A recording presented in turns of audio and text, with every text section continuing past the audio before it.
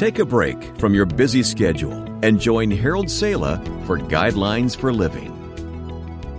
P.T. Barnum, the circus magnate, built a career on the assumption that people like to be fooled.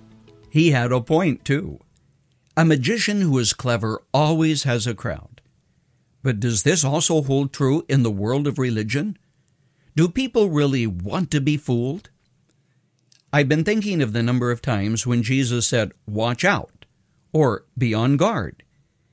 His comments covered a rather wide variety of situations and issues. For example, he told the crowd that had gathered to hear him on the gentle slopes of Galilee to watch out for false prophets. "They come to you in sheep's clothing," he said, "but inwardly they are ferocious wolves." He also instructed, "Watch out for the teachers of the law." On at least 3 occasions, he urged his followers to watch out, that no one deceives you. This included what people teach, and to be aware that many would be confused about the actual timing of his return to our earth.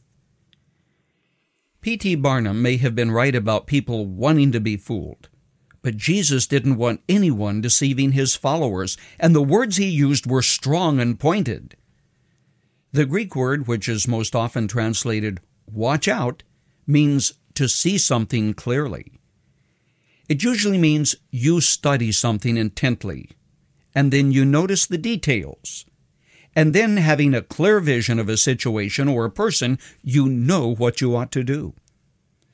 Okay, this brings us to a very practical issue for life in the 21st century. Yes, we agree that for about every truth there is a falsehood, and for every positive there is a negative, and for every man of God there is a false prophet somewhere.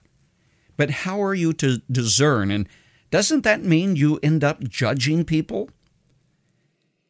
On various occasions when I've been teaching a small group, I would give everyone a piece of string and say, "Cut that piece to what you believe to be 12 inches in length." But they have no ruler, nothing to use as a measurement, only their own individual judgment. The results are ludicrous. It was simply that their subjective estimates of what looked like 12 inches varied widely. Now, God knew that we needed something by which we can evaluate and measure people, movements, and circumstances. And that is why He gave us an infallible guide for faith and practice. It's the 66 books of the Bible.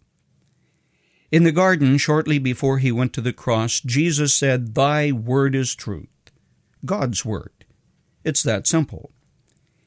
If you really watch out as Jesus commanded, and you are on your guard as Paul instructed we should, obviously you won't embrace everyone and everything you hear. And yes, on occasion people will say, "You are judging." But you can quickly add, "No, I'm discerning. I simply have my eyes open to what the Bible says and recognize this situation doesn't conform to what God says in His Word." I've simply mentioned what Jesus said about watching out for wrongdoing or wrong thinking which can lead you away from the truth. But Paul in the New Testament goes into greater detail, telling you to watch out for divisions, for enemies that would creep in unawares, to guard what you have received, lest it slip out of your grasp. Paul told Timothy that one of the signs of the lateness of the hour is that people would be deceived. Surely that day is upon us. If being alert and awake means you are thought of as being bigoted or judgmental, then so be it. Only be very certain you come down on the side of the truth, and not merely opinion which you take for the truth.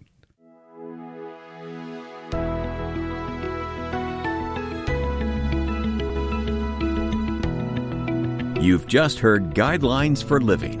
For more practical and inspirational messages, visit guidelines.org.